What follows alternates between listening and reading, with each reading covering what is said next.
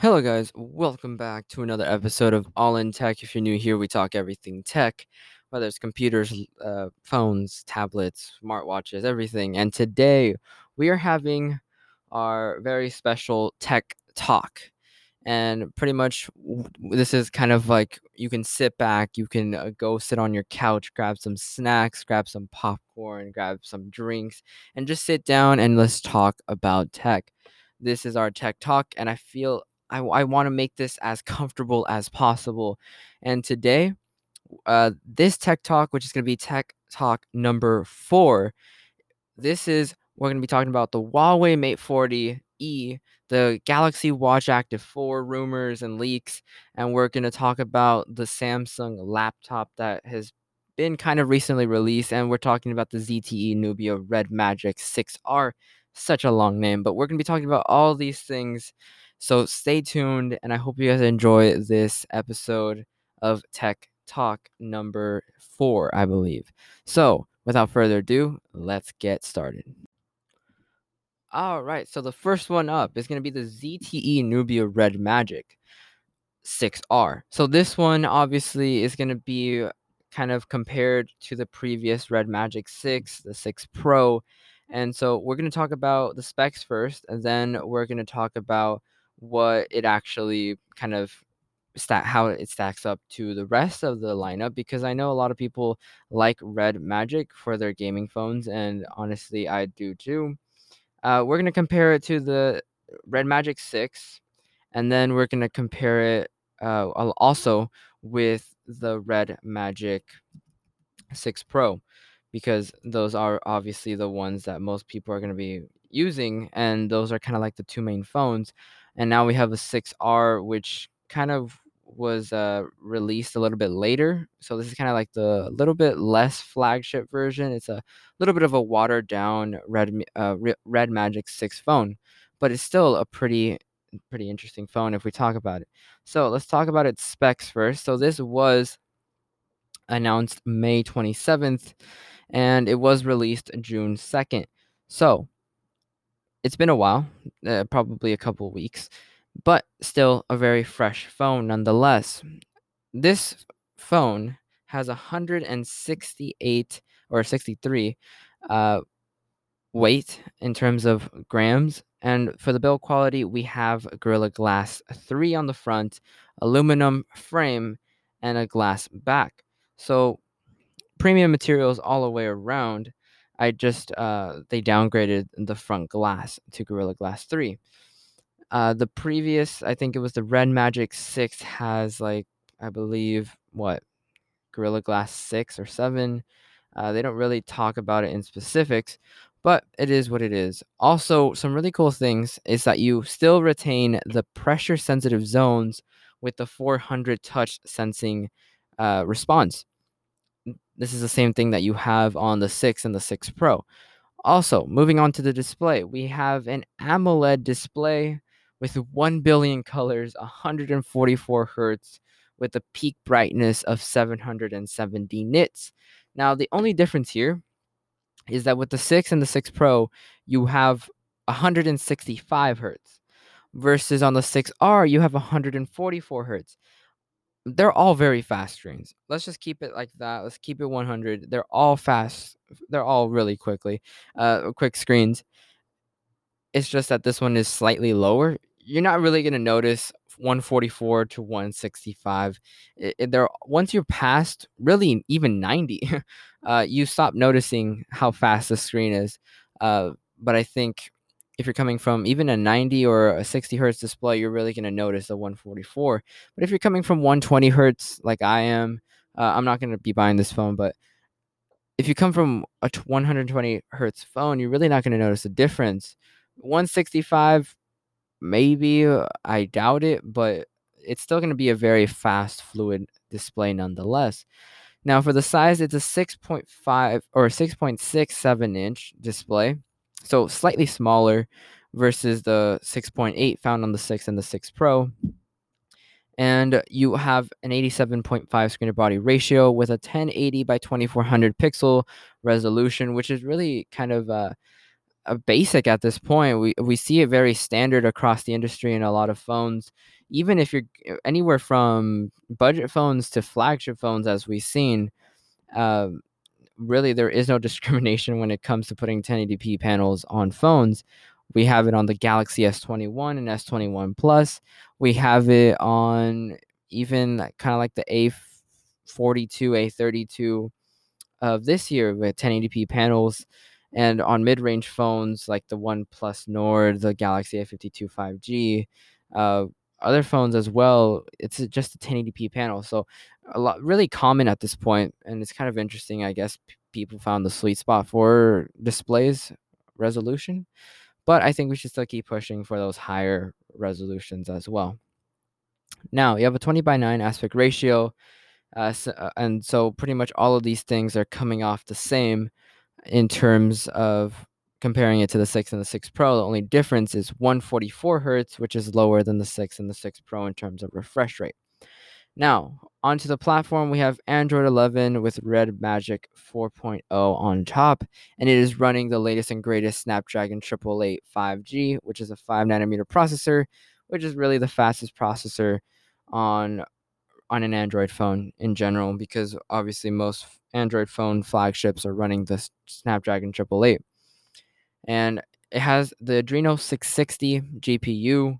So all of this is just going to add up for an amazing gaming experience. The only difference is that this one doesn't have a fan, so it's not going to be as good for long-term usage in terms of 1, 3, 4 hour gaming sessions like the 6 and the 6 Pro would be able to handle better. So that's something to keep in mind, but it is what it is. For internal configurations, you have a little bit more than the 6 and less than the 6 Pro. Uh, or at least I think, yeah, no, the same amount as the 6 Pro. You have 128 paired with 6 gigs of RAM, 128 with 8 gigs of RAM, 128 of internal storage with 12 gigs of RAM, and 256 gigabytes of internal storage with 12 gigs of RAM. So a lot of options here. Uh, Definitely the configurations are less storage in terms of actual quantity, but the same amount of options nonetheless as the Pro. It's just going to be the configurations are going to be slightly different. Like the maxed out model for the 6 Pro is going to be 512 of internal storage with 18 gigabytes of RAM. So a lot more storage and a lot more RAM on that phone. So you will have to kind of pick and choose. And so that's really what it is. You have at least those options. You got a downgraded 6 gigabytes of RAM, but I think you can upgrade to 6 or even 12. I think that's something that most people would want to do if they're buying a gaming phone. Now you're running UFS 3.1 storage, which is I think the latest and greatest. Now you do have a 64 megapixel primary sensor, an 8 megapixel ultra wide, and as usual, we have the two useless lenses, 5 megapixel macro and 2 megapixel depth sensing lens. So obviously, we're not going to even talk about those. We're not even going to address those. But the 64 megapixel primary sensor has actually been all right. I've seen some photos. Honestly, they're not terrible. I mean, obviously they might be a little bit soft in terms of detail because they are gaming phones. They're not focused around the camera. It's just kind of like a point and shoot camera where all you want to do is take a picture. That's all you can do, and that's perfectly fine. If you all you care about is just a good, decent looking photo, I mean, you can honestly get away with this phone, or this phone can get away with that. So it is what it is. But I think if you're looking for the best quality, yeah, this is not the phone. No gaming phone has great cameras. We've seen it all before. But the 8 megapixel ultra wide, it's also on the same playing field as the 64 megapixel primary sensor. But I mean, overall, just decent photos, decent video. You're not expecting, amazing quality out of this camera, just basic, normal quality. Now, for the video recording capabilities, they're kind of pushing it on this one because they're introducing 4K or 8K, sorry, 8K at 30 frames per second, and you also have 4K at 30 and 60, 1080p at 30 and 60, which is pretty crazy that you even have 8K on a gaming device. I think it's kind of questionable because I don't really understand why someone would want to have 8K. I mean, I guess everyone wants their cake and eat it too. Some people really want to game, but also sometimes might really be into photography at the same time. I don't know. Really, I don't know what that 8K is doing there for. I just, I think it might be for marketing. I'm not sure. I'm not sure how the quality is. It hasn't been tested from what I've seen, but I'm sure it'll be great. I just don't think it'll be good in terms of actual usage that you're going to be using it all the time. I mean, 8K is just taking up too much space on every phone, really. So there's really no point to it. But yeah, so keep that in mind. For the selfie camera, you have a 16 megapixel sensor.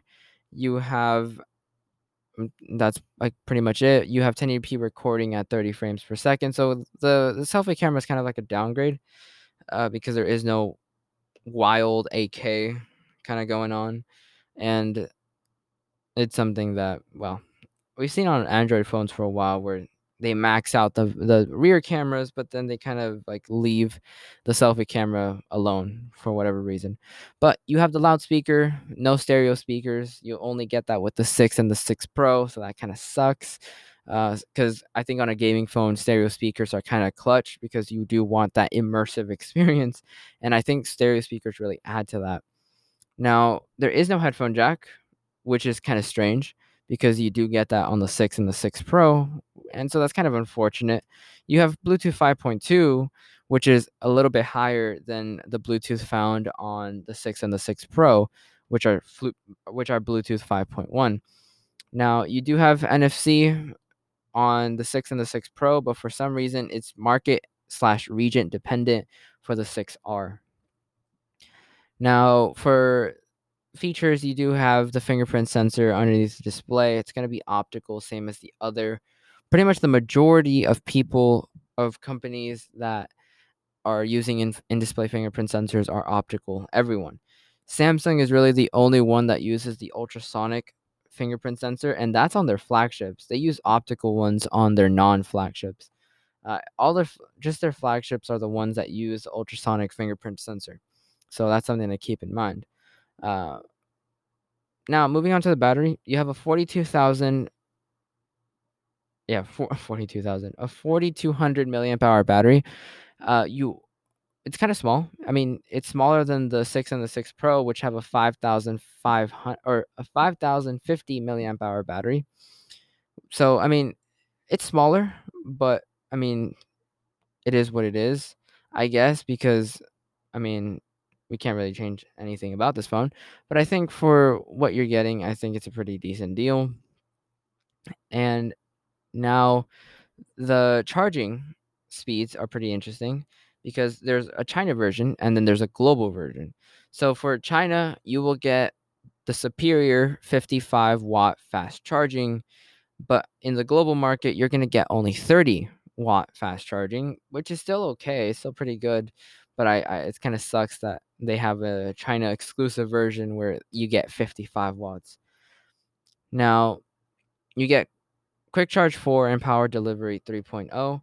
Now, for in terms of comparing, China got 66-watt fast charging on the 6 uh on the Red Magic 6, which gets you 100% in 38 minutes. But for the international model, you also get 66 watts. Now, for the China model, for the 6 Pro, you get 120-watt fast charging, which gets you 50% in 5 minutes. But you get 66-watt in the international model of the Pro. They're doing a similar thing here with the 6R, where you get less charging speeds on the global market. Kind of unfortunate, but yeah.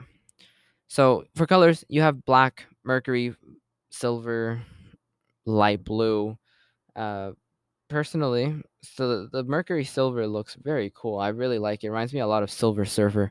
Very shiny, very just bold. It looks very loud.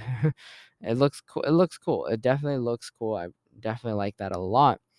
Now, for the pricing, it's around 500 euros. So it's going to be less by around $50 from the 6, and the 6 Pro is around $600, $700. So you are saving money for the majority of things. You just won't have a fan again, which will kind of compromise the performance in terms of long-term gaming.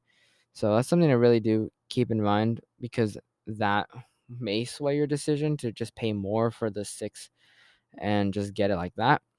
But you can find it on Amazon for $540, the Red Magic 6, which I think is a pretty good deal all in all, because a lot of mid-range phones are costing around that same price, yet this is offering a flagship grade processor with the Snapdragon 888. So I think it's honestly very good.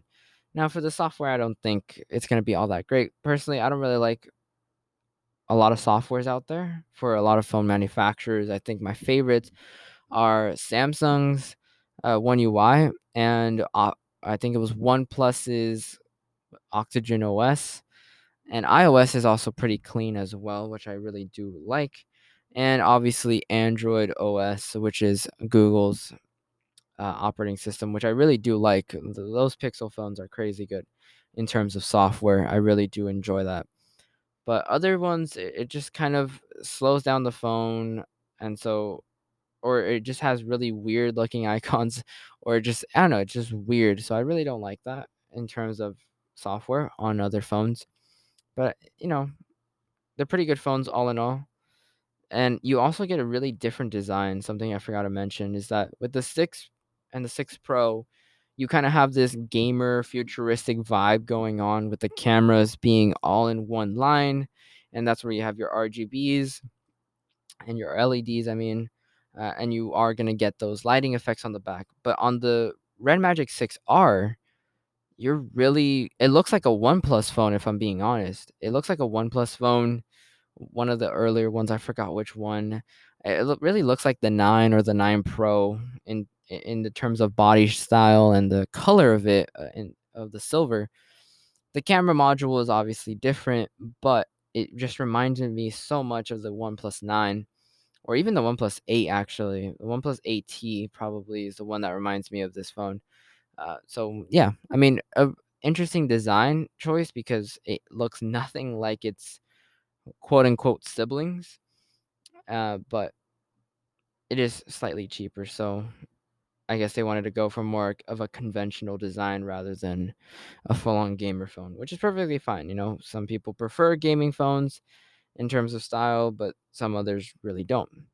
Now, let's talk about Samsung's new watch. All right, so this is the one I'm actually really excited for, because I own a Galaxy Watch Active 2, and personally, I mean, I have it on my wrist right now, so I really do like using this one. Apparently, I got a missed call from an unknown number, which I'm not gonna. I'm probably gonna ignore that. But anyway, so the Galaxy Watch Active 4 is really close to being released. A lot of people think it's gonna be between early July to late August. They're thinking that it's somewhere around there. And so the Watch Active 4, we're going to talk about the date, the price, the specs, and all the other things that we've come to see.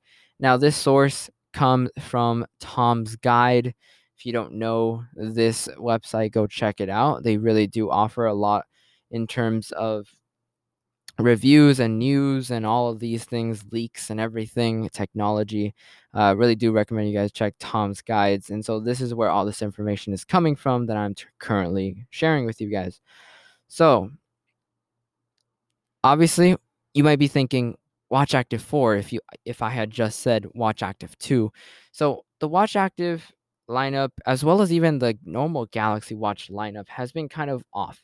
So if we remember the Galaxy Watch, the very first one, the very first Galaxy Watch, it was named the Galaxy Watch, right? That one was released, and usually there's a 1-year period in between, uh, kind of like a predecessor and a successor, kind of like phones. Every new year there's a new Galaxy phone, there's a new iPhone. Well, Samsung kind of messed up twice, because the Galaxy Watch series there was no Galaxy Watch 2 because Samsung skipped a year. So they went straight to Galaxy Watch 3. And so that's where we're at the moment. They released, there was no, or at least not that oh yeah, there was a Galaxy Watch Active. Then there was a Galaxy Watch Active 2. Then they skipped a year as well with the active lineup, making it kind of weird because while we have the Galaxy Watch Active 3, or the Watch Active 3, the Galaxy Watch 3, we don't have a Galaxy Active Watch 3. But since there's a Samsung Galaxy Watch 4 coming out, Samsung is lining up the numbering scheme in the same fashion. So there's going to be a Galaxy Watch 4 and a Galaxy Watch Active 4 this year. So the Watch 3, as you might remember, came out, I think it was late last year. I think it was. So something to keep in mind. Now we're under the Watch Series 4 pretty much. This is the generation that we're in, generation 4 of both the Galaxy Watch and the Galaxy Watch Active. So, even though there's only 3 of them out, which is kind of weird. But anyway, so this is where we're at. And this is honestly, the Galaxy Watch 3 is definitely considered the best smartwatch for Android users, and I think that's very true. The Galaxy Watch Active 2 used to actually hold that position, but now due to age, it's kind of fallen up in terms of the rankings. But it's okay. It's still a very good smartwatch. I can honestly vouch for it. It's definitely doesn't feel outdated by any meaning of the word, and it runs very well despite me using it and putting games and apps on it. It runs perfectly fine, perfectly snappy. Everything works as intended, and I honestly have enjoyed it. But now we have the Galaxy Watch 4 and the Watch Active 4, but we're talking about the Watch Active 4. So we're going to call it the Active 4 because it's a really long name for a watch. So Samsung hasn't confirmed that it's coming, but there's a lot of evidence to speculate that there's actually a new generation of watch Active that could come. So we're going to come up with a potential price and potential date and maybe features and a wish list of what to have. So a lot of people, this is the latest news that we have, June 23rd, but I'm recording this on June 28th. I am so sorry if you heard that. It was I dropped my phone on the table. I was looking at the date. So this is June 28th, but the latest news that we've gotten is from June 23rd. So we're talking about the latest information that we have. So for the release date, a lot of people are thinking that they're going to release it alongside the Galaxy Note series, but we've all seen that Samsung has canceled the Note series for this year, so there will not be a Galaxy Note 21, but there will be a Galaxy Note 22. So they're only pausing the Note series for this year, which I'm really glad because it would have been really dumb had they done that, had they canceled the whole Note lineup. Luckily, Samsung came and cleared up the whole rumors and said that they're just not going to put it in production this year, but they will resume next year. So, really happy to hear that. But moving on, the Watch 4 there's a chance that it might come sooner than expected because if you know Ice Universe, he's one of the biggest leakers, and he said that the Watch Active 4 and the Watch 4 are going to be coming in the second quarter of 2021. And, this would mean that Samsung is launching its newest smartwatches earlier than usual. So for the Watch Active 4 price, or the Active 4 price, since it's slimmer, more focused fitness version of the Galaxy Watch, it's less expensive than Samsung's flagship watch, right? The Galaxy Watch. So when the Galaxy Watch Active 2 launched, it was $250 for the Bluetooth model and $300 for the LTE equipped model. Now, we would kind of expect for Samsung to keep and stick to this Prodl. This is new. Prodl. It's a combination of pricing model. Prodl. I came up with a new word today. I copyright that. Anyway, so and if it does, the Galaxy Watch Active 4 price should be around the same thing, and it would be a direct competitor with the likes of Apple Watch SE and the Fitbit Versa 3, which are around that same price.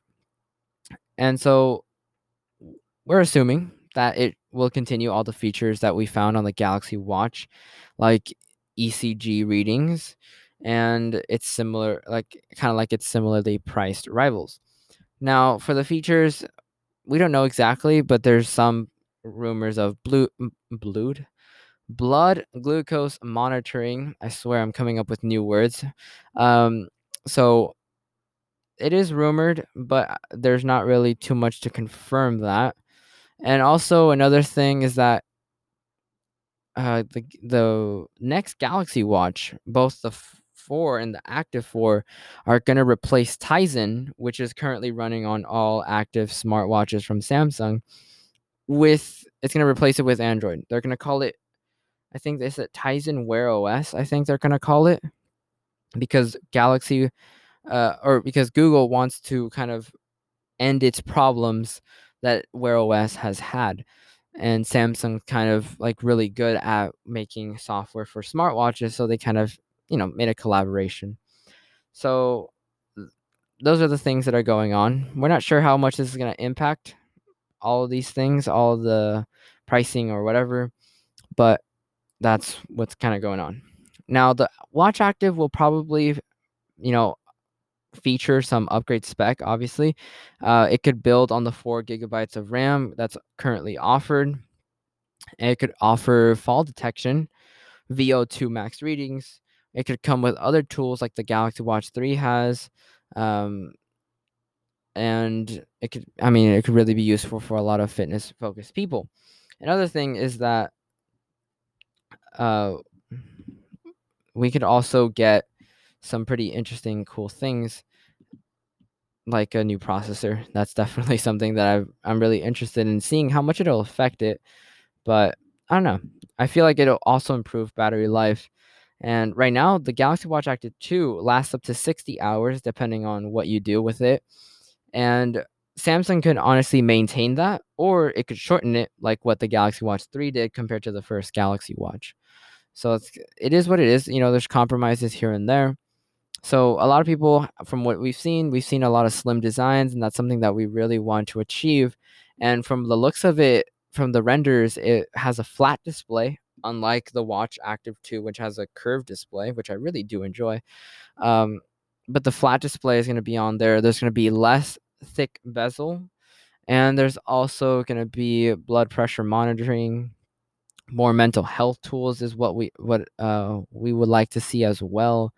So this is definitely pretty interesting stuff. I really do like this. So I'm really excited about this new version. I don't know how it's gonna stack up with the previous Active, or if there's even gonna be one, because as we've seen, uh kind of Samsung's inconsistency with the watches. So we'll see what happens. Personally, I'm a big fan of the Galaxy Watch. I used to not like watches, but after I bought this watch, I really do enjoy it. So yeah. Anyway, let's get into the next one. All right, so this is the Galaxy Book Go. So they released this shortly after the Book Pro 360 and the Book Pro, and basically it's offering a lot for $350. So this is very good for students or for people who just want a cheap computer that they can work from home. So this has a full HD screen, LED screen. It's compact and durable, just like the whole Book series is right now. This is the whole kind of theme going on: portable, light, thin, durable design. And we also have the Qualcomm Snapdragon 7C Gen 2 computing platform chip, and it has up to 18 hours of battery life. It runs on Windows 10. It also has 4 gigs of RAM along with 128 gigabytes of internal storage. You also have a micro SD card reader up to 1 terabyte, which is really neat. And you also, for battery life or for battery capacity, you have 42.3 watt hours. Now for runtime, you have 18 hours, which I really don't guarantee you're going to get, because even with the Pro, I've noticed that with the Pro 360, I currently have it, I own it. The battery life is okay. It's not great, but it's okay. It can last me a whole workday, but I think that the Book Pro might even last less. For the Bluetooth version, you have Bluetooth 5.1, and you have two USB-C ports and one USB 2.0 port as well. You also have no options in terms of colors. You only have one, silver, and there's only one screen size, which is 14 inches. And for resolution, it's 1920 by 18 or by 1080p. So decent resolution, I think, for what it is. But I don't think it's the best out there. For the display technology, we have full HD LED screen, so it should be a pretty good one. It's not a touch screen. There is no pen included, and you have the Qualcomm Adreno GPU along with no fingerprint sensor. You have a 720 HD webcam. What more could we have expected? Samsung is following the quote unquote standard, industry standard. Of course, it's industry standard, but it doesn't mean it's good. Um, so for speakers, you have stereo speakers, which is kind of cool. Definitely very nice. For the audio jack, you have one headphone jack, a port, and it weighs around 3 pounds. So very light, very compact, and definitely on the go kind of thing. And I think this is very good for those who maybe wanted a Pro 360, but can't afford it. So the Galaxy Book Pro is honestly a very good option. If I'm talking too fast, it's because my computer is on very low battery and I currently do not have access to a charger. So I am trying to speed things up a little bit. But anyway, that was it for the Galaxy Book Pro or Book Go. Let's talk about the Huawei Mate 40e. All right, so this one's going to be rapid quick because my battery is dropping like a rock.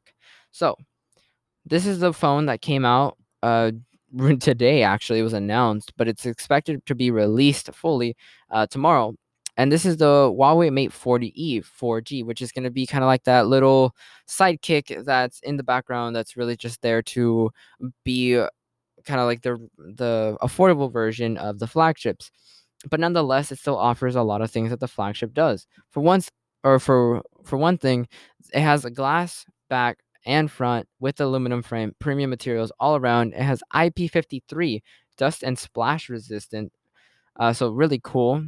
Plus, the you have for the display, you have a 6.5-inch OLED display with HDR10 certification and 90 hertz refresh rate. So not the greatest in terms of screen, especially since you have a 1080p panel. But I think it's overall a pretty good display. No one's going to complain about this. For the platform, you have Harmony OS 2.0, so their own skin or their own operating system now because they can't use Android. And they have a chipset which is Kirin 990E, which is a 7 nanometer plus chipset, which is still going to give you some really flagship performance, but it's still behind the Snapdragon 888. But nonetheless, it's still a very good chip. For the GPU, you have the Mali G76, so pretty good in terms of GPU. For the memory, you do not have, or you do have expandable memory, and you also have up to 256 with a shared slim or SIM slot. You have two internal storage configurations. You have 128 with 8 gigs of RAM, 256 with 8 gigs of RAM. So you have only two options, kind of limited, but it is what it is. You have UFS 3.1 storage for the latest and greatest. For the camera, you have a triple camera setup, which is actually kind of useful. This one's pretty good. You have a 64 megapixel laser autofocus primary sensor. You have an 8 megapixel telephoto lens with 3 times optical zoom and optical image stabilization. You have a 16 megapixel ultra wide lens, which is going to give you that beautiful landscape view. And you also have Leica optics. I don't know how it's pronounced. Sorry, don't roast me.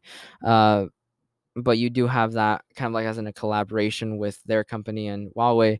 You also have 4K recording at 10, and also 1080p recording. You have the selfie camera, which is a 13 megapixel ultra wide lens, which is kind of interesting. And you have 4K and also uh, 1080p and 720p on the selfie camera. And for the loudspeaker, you do have it, but you do not have stereo speakers. You do have a 3.5 millimeter headphone jack, which is actually really refreshing to see because we never see those on phones nowadays. It's so hard to find. Well, not hard to find. It's just rare to find a phone that offers a headphone jack while still offering all these flagship-ish features. Now, you also have Bluetooth 5.2 for those who want to use wired headphones or wireless, sorry. And you also have NFC. You have an infrared port, which is kind of cool, really cool if you want to use that. You have a fingerprint underneath the display, which is an optical, of course. For the battery, we have a 4,200 milliamp hour battery. This will give, or you also have fast charging at 40 watts and fast wireless charging at 40 watts, which is pretty cool. Very consistent overall charging. You have reverse charging at 5 watts. So, kind of unfortunate that they didn't involve more, but still very, very cool that you even got reverse wireless charging at this price point. For the colors, you have silver, white, and black.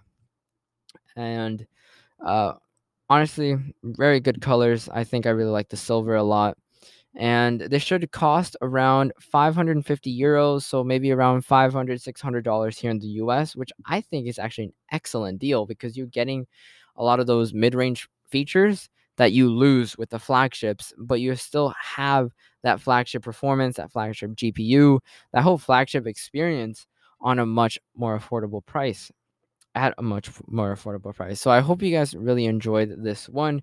Sorry I had to rush the second half of this because I just did not see the battery on my computer. I don't know. I think I lost track or I didn't see it, but sorry about that. But I hope you guys still enjoyed this episode nonetheless, and thank you guys for sticking around. And I know this was kind of shorter, but I mean, we'll have longer ones or we'll have shorter ones or we'll have medium ones, but the point is, this one was kind of short, but I still hope you guys enjoyed. I don't know why my watch is doing that, but anyway.